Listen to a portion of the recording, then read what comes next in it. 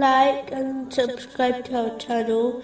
Leave your questions and feedback in the comments section. Enjoy the video. Continuing from the last podcast, which was discussing chapter 9, verse 27. And Allah is forgiving and merciful.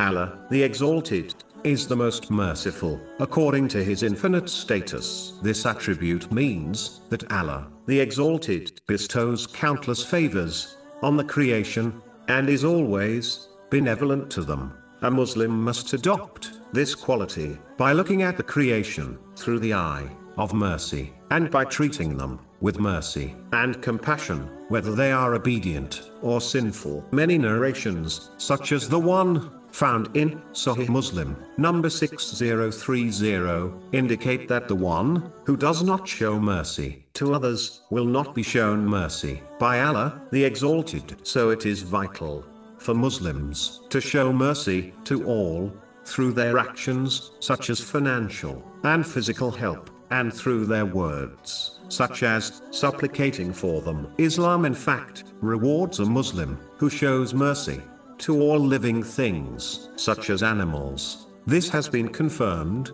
in a narration found in Sunan Abu Dawood, number 2550. Moving on to chapter 9, verse 28. And if you fear privation, Allah will enrich you from His bounty if He wills. A narration found in Sahih Muslim, number 6748, advises that Allah, the Exalted, allocated all things, such as provision, to all creatures, over 50,000 years before He created the heavens and the earth. It is important to understand that there are two aspects in respect to all situations, such as gaining one's provision.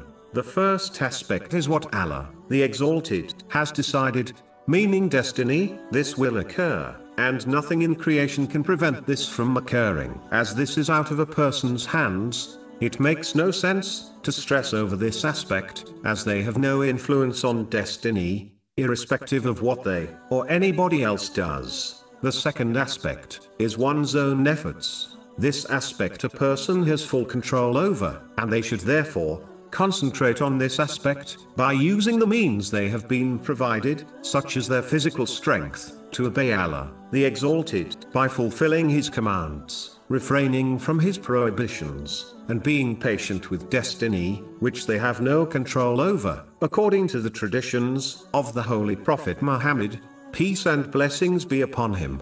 This includes striving to gain lawful provision in order to fulfill their needs and the needs of their dependents,